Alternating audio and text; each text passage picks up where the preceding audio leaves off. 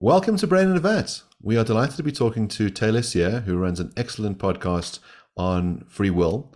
But we're going to be talking about one of our favorite films, a film that's really hit the lights out in the indie scene, but has sort of had mainstream approval as well. It's called Everything, Everywhere, All at Once.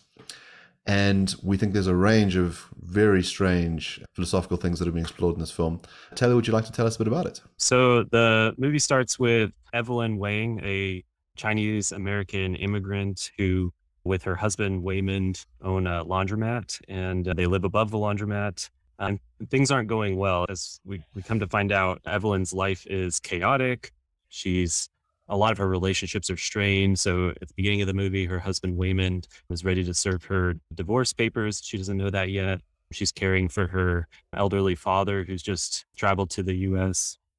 She's also about to go to a meeting with a tax auditor about her business, the laundromat. And also she's trying to plan a Chinese New Year party at the laundromat. And then her daughter, Joy, and her daughter's girlfriend, Becky, show up and want to have a conversation with the grandfather, Gong Gong, about Joy's having a girlfriend, being gay.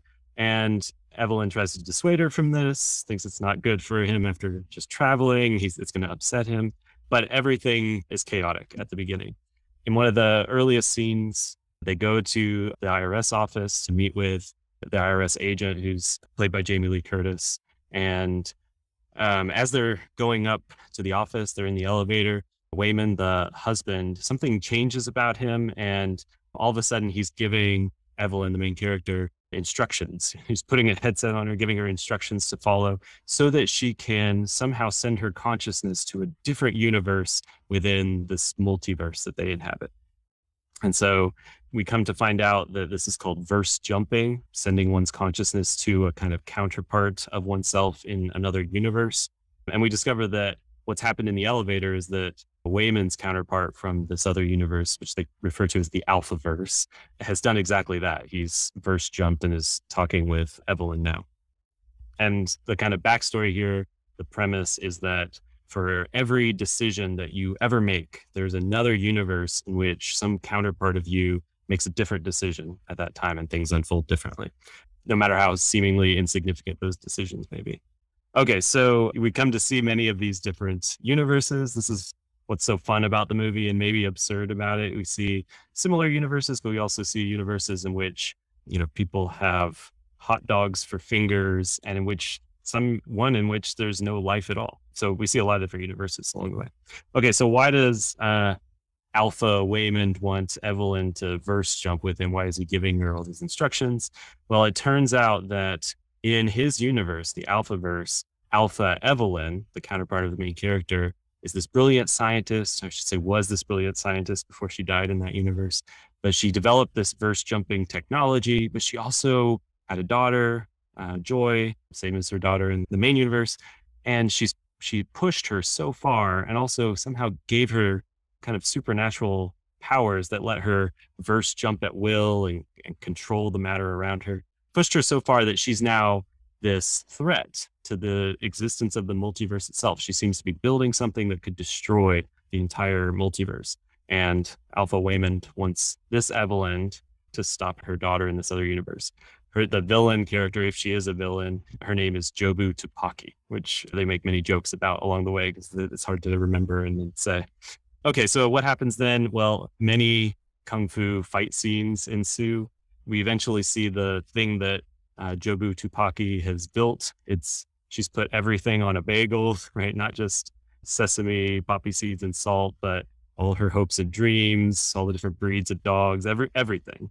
And when you look through it, she tells us, you see the truth that nothing matters. So we come to see that Jobu Tupaki is just kind of zoomed out and seen everything that exists within the multiverse and feels small and insignificant and is close to despair. And in fact, she's building this bagel which will allow her to be annihilated, but only at the cost of annihilating the whole multiverse.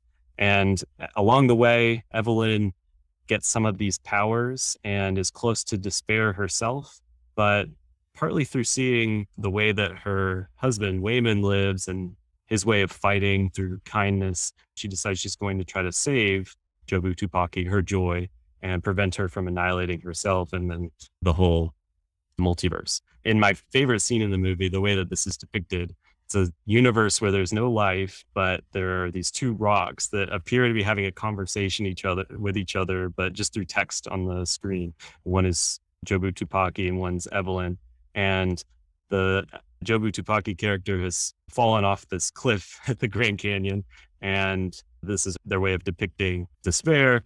And the Evelyn character, the other rock, falls down with her, goes seeking after her. And then this is the huge spoilers. This is how the whole movie resolves. We see that Evelyn's able to convince all the Joys, including Jobu Tupaki, not to give in to despair. And all the relationships in the movie are restored. And the movie ends on this sort of hopeful note that despite how chaotic the world is, even given our smallness within the grand scheme of things, we can sort of recognize the absurdity of our condition and choose to create meaning anyway, through our relationships, at least. Now that sounds like a good summary of the movie. So I'm curious, the movie seems to present two theories of meaning. So the one theory is that the multiverse undermines meaning. So it makes life meaningless. And the bagel is going to implode the universe and turn everything to nothing. And that's one way of seeing this multiverse theory as reducing the meaning in our lives. Why? Because whatever choice you make, someone else, some other version of you will make a different choice, and it seems to just nullify the importance or value of your choice. On the other side, you've got the movie ending with meaning being instilled through personal relationships. So personal relationships are what instill significant amounts of meaning, significant enough to prevent the implosion of the multiverse. So which is right? If a multiverse existed, would it enhance or diminish the meaning in our lives? That's a great question. I guess my view on that is neither. There's got to be some third option. But you're right. I think the filmmakers who go by Daniels, they both have the first name Daniel, they're grappling with questions about the meaning of life. And in the movie, it might be Jobu Tupaki at one point who says there, at times in human history, we've made scientific discoveries that have made us realize that we're not at the center of the universe, or we're maybe less significant than we thought. And the multiverse hypothesis is a very vivid way of highlighting our cosmic smallness, right? It's not just that we're this tiny speck within this vast universe, but this universe is just one of many universes, maybe an infinite number of universes. So it looks like no one is significant in that way of seeing the world. And I guess I took the Daniels, the filmmakers, to be doing something akin to what Nietzsche does when he has his character say that God is dead. It's like, well, if there's not going to be any transcendent ground for meaning and significance in our life, what's going to happen? It looks like nihilism follows, like nothing matters. That's what we see when we look in the bagel. But then I think, like Nietzsche and maybe like 20th century existentialists, including people like Sartre and Camus. In fact, in one interview I read with the Daniels, they referred to Camus at one point as an inspiration. I think they see the right response to the multiverse hypothesis and to the threat of nihilism in the way the existentialists did. You should create meaning in whatever way you can. And the way that the characters do it in the movie is by finding value and significance in their family relationships. Not sure that the film is saying that's the way to create meaning, but it is this sort of existentialist idea that we imbue our lives with meaning. We get to create value. Incidentally, I think it's interesting that they go this sort of existentialist route, use the multiverse, and it's part of the premise that I mentioned earlier. For every decision we make, we not only could have gone another way, but you did in some kind of alternate universe, and your counterpart did, I suppose.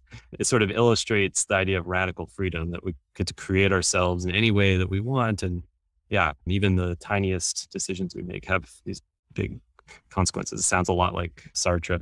Now, I guess for me, what I love about that, what the filmmakers are doing, and what I love about the existentialists is they're grappling with really important, big questions. But I don't ultimately find the existentialist response compelling. I think we want something more than that. We want cosmic significance, or at least we think, no, there's got to be something more than just the meaning that we can imbue our lives with. We want something like kind of transcendent significance. So, I'm a theist. And so I think, if you don't have God in the picture, it's a lot harder. If you do think that there's a God, well, then it's true that you are here for a purpose, at least on most theistic pictures. There is something like cosmic significance.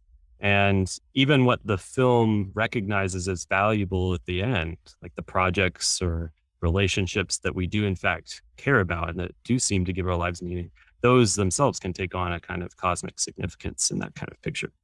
So I like the idea that there is this big problem if you don't have the transcendent in the picture. I just don't find the movie's response to that or the existentialist response to that totally satisfying. Yeah, so we had on David Benatar to talk about the meaning of life and Thaddeus Metz, and they have these different but compatible accounts of what meaning is about. So Professor Benatar takes the view that one can have terrestrial meaning. In other words, the projects that you're involved in could be meaningful, like pursuing truth, beauty, and goodness. That particular characters here seem to derive meaning from their loving relationships. And he thinks, yeah, that can be meaningful in an earthly way. And some people are going to have, the ability to affect their communities. Some people are going to be able to, have a long-lasting effect. They come up with a vaccine that cures COVID, let's say. But he says once we start zooming out from the perspective of the universe, from the perspective of all history, we're still just the pale blue dot in the middle of nowhere. And so from that cosmic perspective, there's very little meaning. And it's not clear to me that adding in a God would make any difference to that. It seems that maybe a God could have a meaningful existence in the sense that it put all of this in motion. It holds up the whole of reality. It's got, let's say, all these different projects burning at the same time. It's going to exist for eternity. That being might have cosmic significance. It's not clear that we would have it. And you might think that if a God does exist, that in relation to that being, our meaning is even, further reduced. So the existence of God might make things worse for us. So, and I think you're right to question this existentialist account that it can't just be, meaning is whatever you make up. Because, and this is something that Thad Metz discusses, he says, well, if meaning is a purely subjective question and that it's just up to you to decide what's meaningful, and he says, well, imagine that for you, what's meaningful is to stand in queues on end, to keep a very precise number of hairs on your head, to rewatch episodes of Buffy the Vampire Slayer and eat your own shit. He says, surely you'd be mistaken about that stuff being meaningful. It might be pleasurable, you might like it, but it wouldn't convert it to meaning just because you believe it. But there's something else that you get at which is really interesting, which is the sense about how do we look at the free will question. So in some ways, Takeshi says it's radical free will. You can do whatever you like. And what happens when you make a choice or face with a choice that the universe sort of splits and the other decision also gets made. And I wonder how that works. Is each character totally free? Is each character determined? Does it make a difference in determining their free will that these other possibilities get popped into existence? Yeah, you asked so many good questions and raised so many good points there. I guess to go back to the thing about meaning and about God, I guess the reason that a lot of people start to see into the bagel and despair when they take the zoomed out perspective, at least one thing that could be going on is that they see that all the people who know you can be impacted by you are eventually going to go out of existence. I mean, ultimately, there's this worry that the heat death of the universe, there will be no being to remember any of this. And that starts to look like grounds for despair. But on typical theistic pictures, you don't take those things for granted. You think there's either an afterlife or that there's cosmic significance in that there will be people that you continue to engage with and that continue to be impacted by you. So I think there are other ways to go too, but I guess that's what I would say is all the grounds for despairing at the zoomed out perspective. And maybe even some of the worries about our not being put here for a reason. I think those things are questionable in some theistic pictures. Now, does God have more of a meaningful life than us? I'm not sure what to make of that. And I'm not sure whether God's having the freedom that God has or the kind of meaning creating capacities that maybe we don't have, what that would do to our capacity for meaning. I'd have to think more about that. I should say this is not an area that I research, and it's something that I talk about with students a lot. I like to teach the existentialists, and I like to teach contemporary stuff on the meaning of life by Benatar and Susan Wolf, but it's not something I've thought too much about. Anyway, about the free will question and about what's going on when, you make one decision, but then the counterpart makes the other decision. Right? Is everyone determined? Is this a way of representing indeterminacy, that like you made one choice, but the other was genuinely open to you?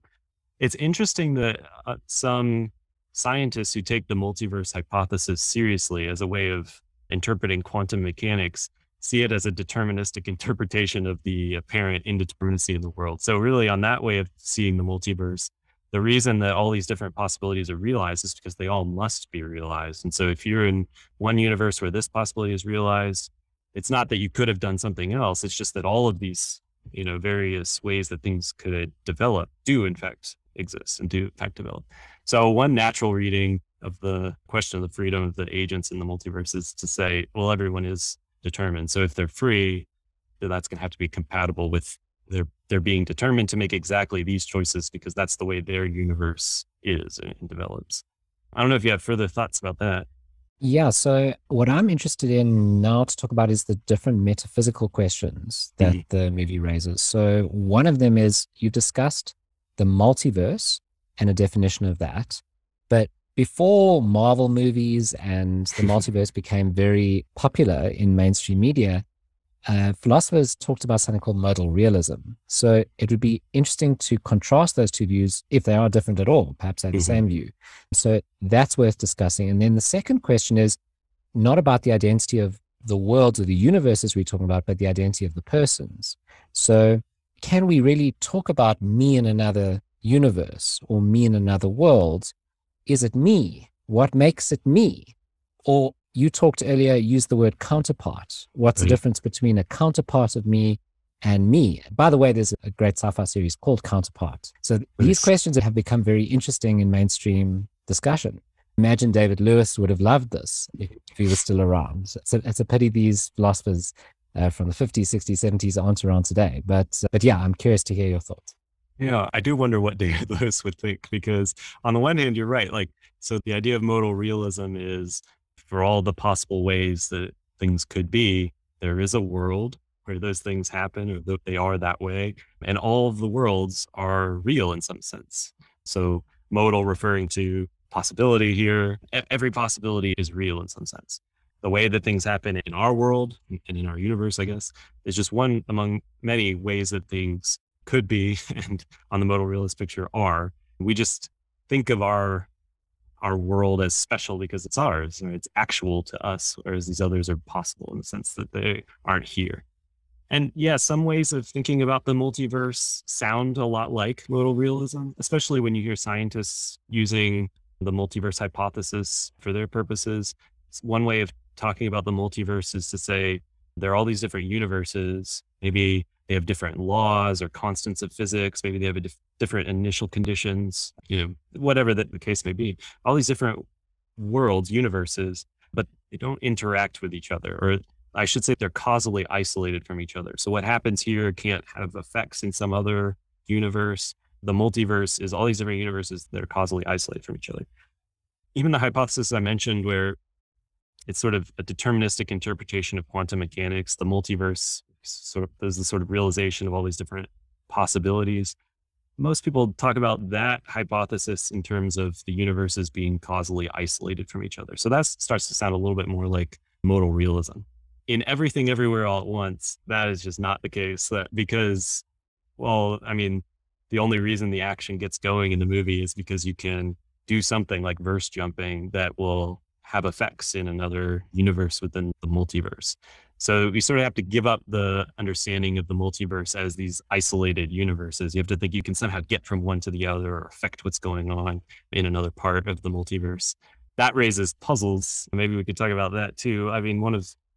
One kind of consistency problem for the story is, well, if our account of the multiverse is, for every decision, if you could have made some other decision, well, that's realized somewhere else in the multiverse. You might think that the decisions we're watching the characters making are just decisions like the rest. And so there's some universe within the multiverse where they make different decisions.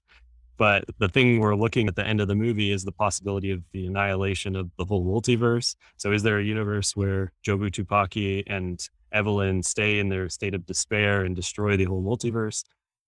It seems like the premise of the movie requires, yes, that is a possibility. There is a universe where that happens. But then at the end of the movie, we watch the universe kind of within the multiverse continue to exist. So it looks like there's a kind of tension there. It's not an outright contradiction. Anyway, so I don't think the movie really cares that much about the metaphysics of the multiverse and about modal realism, but it is cool to see those parallels and then to point out what's different in the movie's premise, especially this idea that you can affect what's going on in the other universes. I guess we should say something about the personal identity thing. Y'all might have more to say about this than me.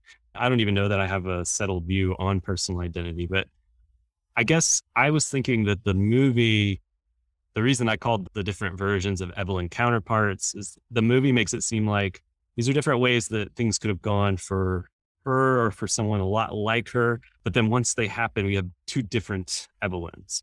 In fact, a lot of the funny bits at the beginning where Evelyn is talking to this other Waymond, she starts calling him Alpha Waymond, is that he's nothing like her husband at all. Like he's a totally different person, it seems. And yet he's through the technology inhabiting her husband's body, like the body of that universe, the Waymond of that universe.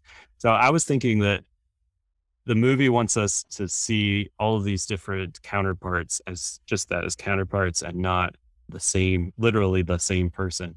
And that's why it's funny when Waymond's consciousness gets interrupted by Alpha Waymond's consciousness when he uses the technology.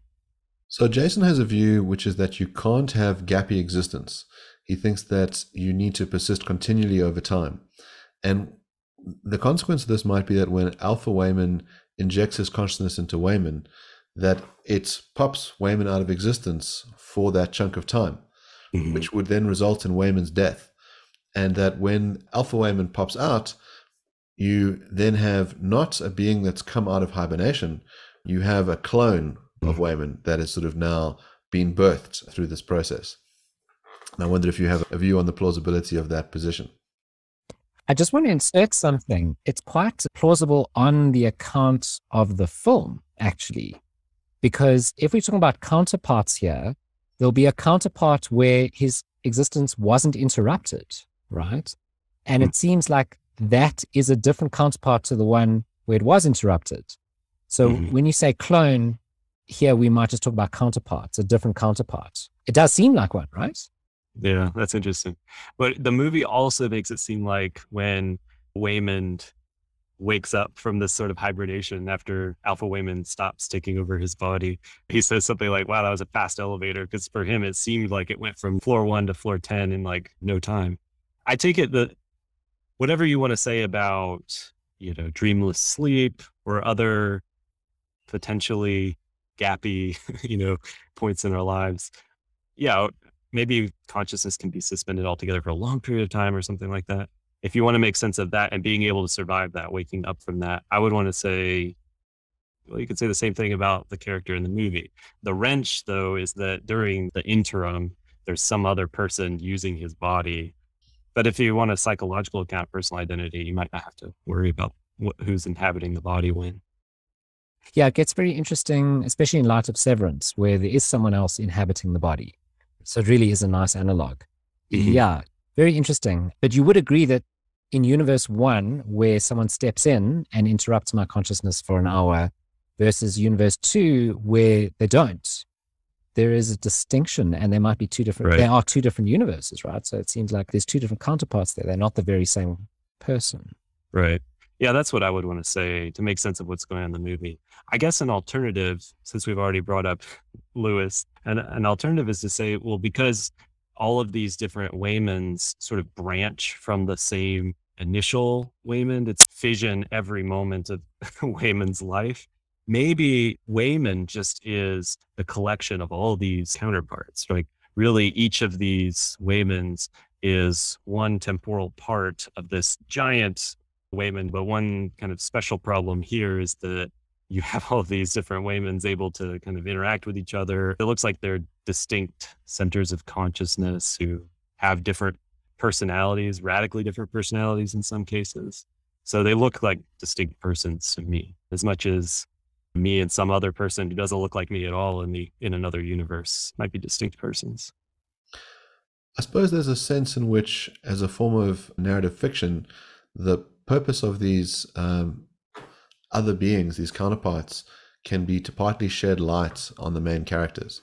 So there's two kinds of prime universes. There's the one that we're first introduced to, which we spend most of the movie in, and then there's the talk of the Alpha universe, where it's first discovered that you can do the traveling.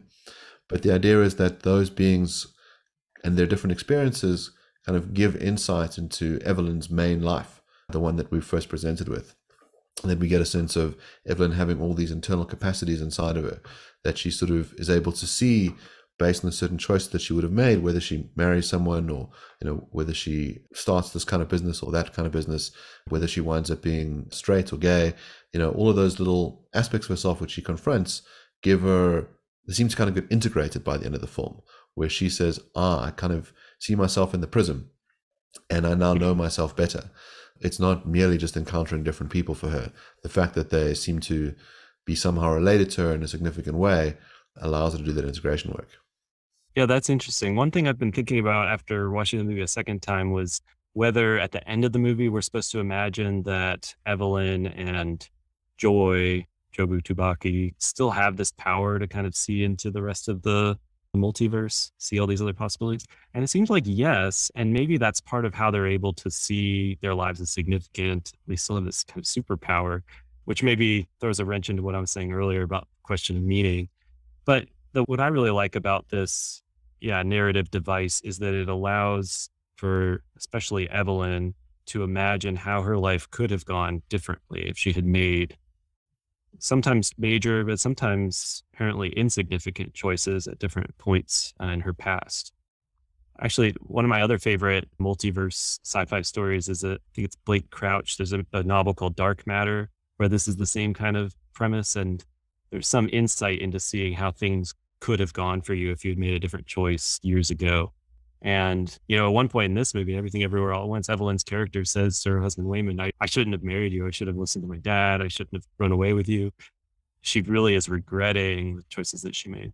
So all of that really kind of makes the audience feel the significance of each individual choice. So to go back to the stuff about free will, I think it's interesting that the movie is saying the choices that we make, even the ones that don't stir at the conscious level as life-altering choices, they do ultimately add up to character-forming, self-forming actions, to use lingo from the free will and moral responsibility literature.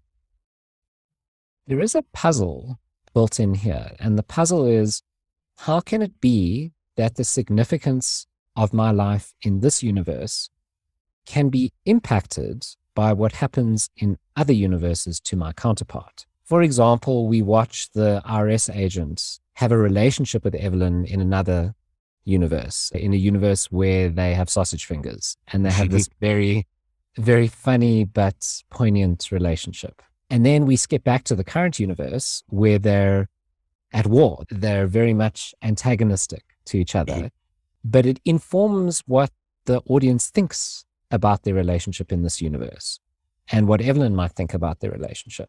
And it softens her. But why? Because it's another universe with another counterpart with very different relationships. Why is that? And I wonder whether that's a flaw, not just in this film, but in all films that rely on this technique. Because this seems to be a common trope in multiverse-themed fiction, is that when we learn more about what could have happened, we think we know more about what is happening. When I saw the parallel universe with the sausage fingers, I took away from that parallel universe Evelyn's recognition of the goodness of this other character. Now, in that universe, she has this romantic relationship with Deirdre, the IRS agent.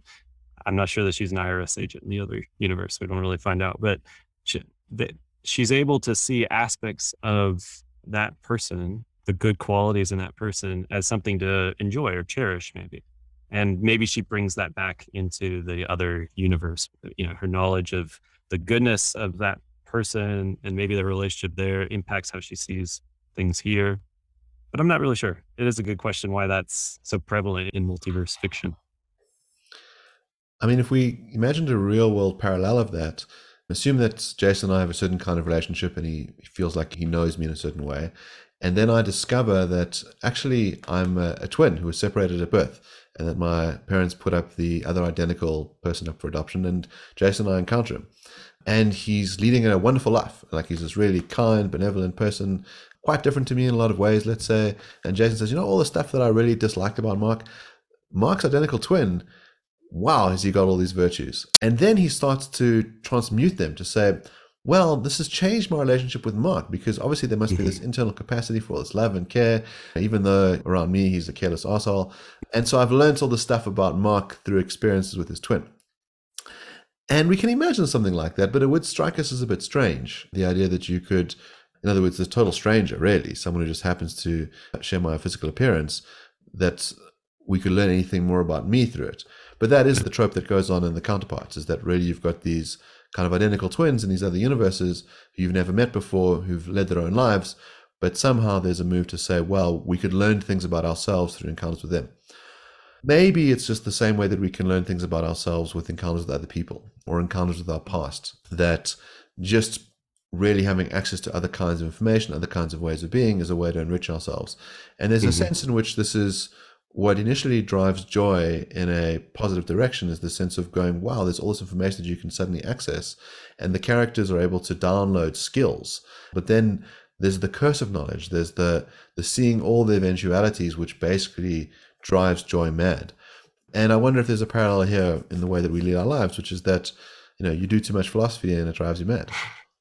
You got me thinking maybe part of what's going on is when a character sees how things could have gone, and maybe even thinks, given the premise that all the eventualities are realized, it's just like a matter of chance or luck which world you're in. And you might think, if you developed this vicious character, but a counterpart is this really virtuous person, you might think, well, it's not up to me. Like, that's just how it is. It's related to moral luck. It seems like you could criticize the vicious person, whereas you would praise the virtuous person, but they're both the inevitable upshots of this whole multiverse scheme. So you might think, when you see the other character, you think, oh, there, but for the grace of God, go, well, I could have been just like that. And maybe that's what is being brought back to the main kind of storyline. It's like, well, if all these are possibilities, maybe I shouldn't be so critical, or maybe I shouldn't. I mean, the negative side of that is maybe you think, well, there's nothing to praise or nothing to be thankful for, express gratitude towards other people for, that sort of thing. There's a worry here that if you take the moral luck problem very seriously, you're left without any grounds for praising and blaming at all. So earlier I asked you the question, is it you in the other world? And you said, well, no, it's a counterpart of me. But that's not going to solve my problem, because my problem is, so what makes it a counterpart of you? Now, that becomes especially significant when we talk about things like having a very different character in another universe, or that counterpart is a very different character. And if we think that your character constitutes who you are, if you believe in a psychological criterion of identity, well, then that's not you. And in virtue of what is it a counterpart? It doesn't seem to be a counterpart if what matters is your psychology. So then we start to ask the question, so what makes you your counterpart in another possible universe? I mean, one thing you could say is just the movie is kind of running with similarities. Even in a universe where you get this flashback in a kind of 2001: A Space Odyssey parallel, humans evolving with hot dog fingers, even still, zoom forward to present day, it's, the same actress who looks very similar to Evelyn, but with hot dog fingers. And I think, okay, I know that's her because she looks exactly the same, but for this one change, where it's really hard to imagine that with a different evolutionary history. Anyway, that's just to solve the movie's problem. Like, we can just tell in the movie, but metaphysically, which again, I don't think the movie really cares too much about, but metaphysically, what could we say about how the counterpart counts as your counterpart? Why is that your counterpart and not your identical twins counterpart, say? There, I think you have to go beyond similarity. I think you'll probably have to tell some story about, in virtue of what, in other possible worlds, your counterpart counts as your counterpart. Maybe you have to tell a story about how, say, when I make this decision, but my counterpart makes that decision, they share some kind of causal history or something like that. You could have some kind of bodily or psychological continuity criterion or something like that. But I do think it has to go beyond just similarity, which is all the movie really needs for us to follow what's going on. I suppose if we take this notion that what you have is branching universes at different choices, that you're going to have these different degrees of how related these counterparts are. And there's a point in the film where there's almost like a heat map where you can see the links. And they say that, this particular Evelyn is so powerful because she made all the worst choices, which leaves all the possibilities available for her, that she's kind of one move away from all these alternative possibilities, as opposed to people who, made good choices and specialized themselves. We can imagine that you have two Evelyns who are identical, but in their last breath, the one asks for tea at her bedside and the other one asks for coffee. But otherwise, their lives are totally the same and the universe is totally the same. The other question I suppose we might ask is, when do these beings get brought into existence? Is it that what we have is an infinite number of parallel universes which are kind of growing up organically? Or is it that the universes are created at these points of decision? If it's the latter, in other words, what happens is on her deathbed when Evelyn says, I want tea, is that at that moment, a new universe gets created with an Evelyn who is on her deathbed, who's popped into existence for the first time, who then orders coffee. And so it's an interesting way about thinking about the history of what these other universes are. I'm not sure the film answers it, but there might be different ways in which these things are generated and whether we can make good philosophical sense of it. Yeah, that's good. I was thinking at every decision point, that's when you get new universes. It's almost like fissioning of the entire universe. But I don't think that say it's just a really simple case where you were deciding between two options. And so there's two universes that branch off from the same shared trunk. I guess I don't think either of the two resulting universes has kind of priority over the other. They're both branches from the same trunk.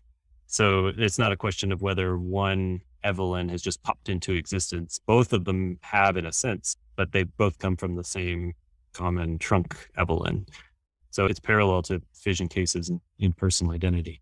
Now, I hadn't thought about this before, but you might think there's different metaphysical ontologies that you could have about the multiverse and the different universes within it that track or that parallel the different views on time. So in the metaphysics of time, there are people who think only the present exists. There are others who think, no, all times are equally real, sort of the temporal equivalent of modal realism. And there's room for others too. Another increasingly popular view is the growing block view, where the past and the present are real, but the future is not real yet. With each present moment, reality kind of grows. It's a growing block. And you could apply any of those kinds of temporal pictures to multiverse and how it's unfolding. I guess you could think at the sort of start of it all, if there is one, there's just this one universe that the multiverse is going to expand from.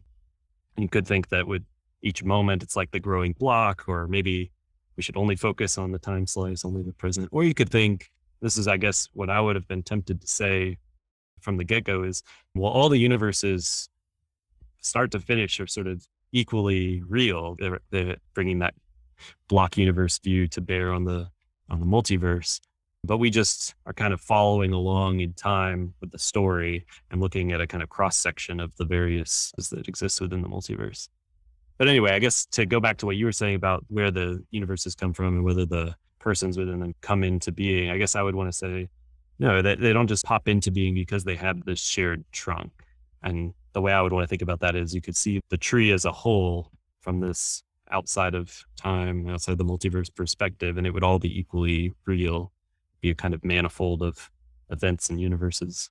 So this might indicate one big difference between the multiverse theory as it's presented in the film, at least, and modal realism. So on modal realism, anything that is possible, any world that is possible is real. Now, I watched this film with Mark, but also with a partner, and he only likes movies where there's a wedding dress because he's a fashion designer. And he said, afterwards, I said, what do you think of the movie? And he said, didn't like it. And I said, why didn't you like it? He said, there's not a wedding dress. I said, well, there must be a possible world where there's a wedding dress involved. He said, yeah, but it wasn't mentioned. So there isn't. Didn't show it. Yeah, it wasn't one of the choices, right? No one got married. So the point is, it seems like on multiverse theory, there's going to be far fewer universes than on modal realism, because on modal realism, if a universe is generated each time a choice is made, because not every choice involves every possible option. I'm assuming it's limited to kind of what's plausible in one's mind at the time. And if marriage never comes up, then that's just never going to be one of the universes that pops up. But on modal realism, it's possible that you get married. And so there is one where you get married. Right. So that does seem like a distinction. The wedding dress is the decider. Right. Yeah. That's great. Yeah, I think it's consistent with the movie's premise that there are all these universes that we all see where all of those possibilities are realized. And maybe it's not just that the multiverse is composed of these branches that result from choices, but like anytime something could have happened differently, not even someone could have chosen differently, just something could have happened differently. There's a universe where that's realized. And that's similar to the way that scientists do working on quantum mechanics, who talk about multiverses or thinking about things. It's not just choices, but any kind of apparent indeterminacy, even at the quantum level, like that could culminate in different possibilities. So I think that's consistent with the movie's premise, but yeah, they're focused on the ones that are helping them tell their story. And yeah, no wedding dresses, but lots of other strange possibilities. I wonder about the sense of the infinite. So, if it's the case that there's an infinite number of these possible worlds, do all of those worlds, even if there is an infinite number of them, do they have to be logical worlds? Are there worlds where things that are impossible in our world could possibly happen in those possible worlds? It's a good question. I think so. There's different senses of possibility. I mean, there's what's logically possible. Maybe there's this distinct realm of the metaphysically possible, and then what's possible consistent with the laws of our universe and that sort of thing. And I guess I don't think that there are possible worlds that involve contradictions. I don't think that logical impossibilities can be realized. So I think that does constrain even the infinite. I mean, you could have a universe very much like ours, but in which there's slight differences. You can generate an infinite number of universes very similar to ours that don't even have different natural laws. But yeah, I mean, the reason that it starts to feel immense and chaotic in the movie is that, well, they go to worlds that apparently have different natural laws. And yeah, maybe they're giving up, metaphysical possibility too. Maybe there's certain things that aren't metaphysically possible here in our world, but that, there's some world with different laws of metaphysics or something like that.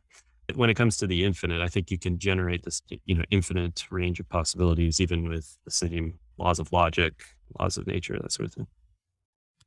Well, then it seems impossible that there's a universe where all universes are nullified, right? Because that would mean the possible is impossible, and that's a contradiction. So that does seem like a problem. Right. Yeah, you could have a possible world where the multiverse of the movie is realized, and another possible world where it's the multiverse of the movie, but we don't get the happy ending, right? It's annihilation at the end. And those are distinct worlds. Each of those worlds includes many worlds, so to speak, many universes, but they're distinct possibilities. As soon as the movie allows for not just verse jumping, but affecting what's going on in different universes within the multiverse, you raise these kind of meta problems and the worry about the possibility of some action that would contradict something going on elsewhere in the multiverse. One of the experiences I have when I'm watching any movie is that I'll look at the actor and I'll think about all the other films that they were in. And so there's a sense in which there's a multiverse in film, so that you're imagining the different roles that have been played by these people.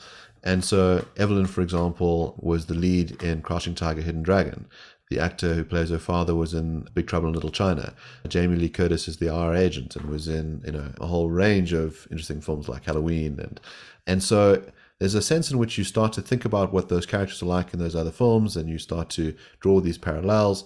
And because of the zaniness of this movie, and you get all these different aspects of these characters, I thought it simulated that kind of like film lovers experience of what it's like to watch a film with famous people in it. Evelyn is also a Star Trek captain on Star Trek Discovery. And in Star Trek Discovery, she plays a counterpart from another universe that is intruding on this universe, because That's so great. the her in this universe dies very early, and then we only meet the evil counterpart who's stuck in this universe, and we gain sympathy for her. So she plays exactly this role in Star Trek as well. That's funny. I think the first thing I saw Jamie Lee Curtis in as a kid was the reboot of Freaky Friday, which is a whole personal identity story. But yeah, I like that idea that like it is sort of the film lover's way of showing what's going on when you appreciate film and all the different movies that an actor's been in. The movie doesn't shy away from that at all, which I like, in that it makes references to Michelle Yeoh's prior movies. Like, I mean, the whole Kung Fu stuff, and then the references to The Matrix, like it's building on all these other movies throughout.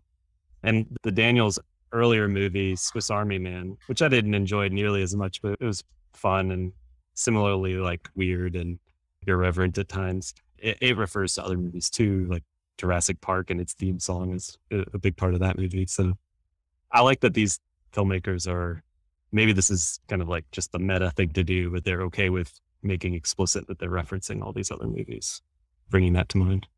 So do you think that the counterparts owe each other moral obligations? And do you think that the stakes are different if one of them dies? We say, oh, well, there's an infinite number of these sort of counterpart clones out there, so it's not a big deal if someone gets killed, because we're looking at things from the perspective of not just the one universe, but from all states of affairs. Yeah, there's a funny line at one point where Michelle Yeoh's character Evelyn says, like, didn't you say there were so many of them? Like, why is this my problem? Just let all those other universes burn. But the only way to like get her involved in the main plot is to say, this is going to happen to you too. Like all the universes are in jeopardy. I do think if you have the power to do some good or prevent some harm for someone in this other part of the multiverse, like you've got to take them into account just as much as you would someone in a distant part of your own Earth, let alone universe, right?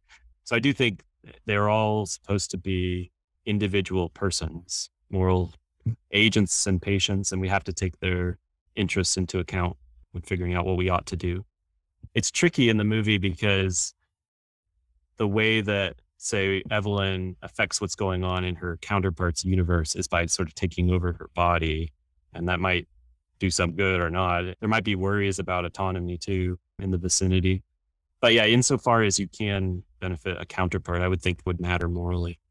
In the movie, I think it's a joke that like there's so many of these, so why care about them if, you know, there's an infinite number more. But I think that is supposed to be a joke. Like you should take their interests into account. That's interesting because the moral responsibility can go horizontally or vertically. Horizontally meaning another counterpart that exists now, however you understand now in time across universes, but let's just ignore that problem. So another counterpart that exists now, having obligations towards them, or a counterpart that you will bring into existence by making certain choices. And so if you make choices that will make you unhappy, you're not just wronging yourself, you're wronging all the counterparts that split off from you afterwards that are unhappy as well. Yeah. Yeah.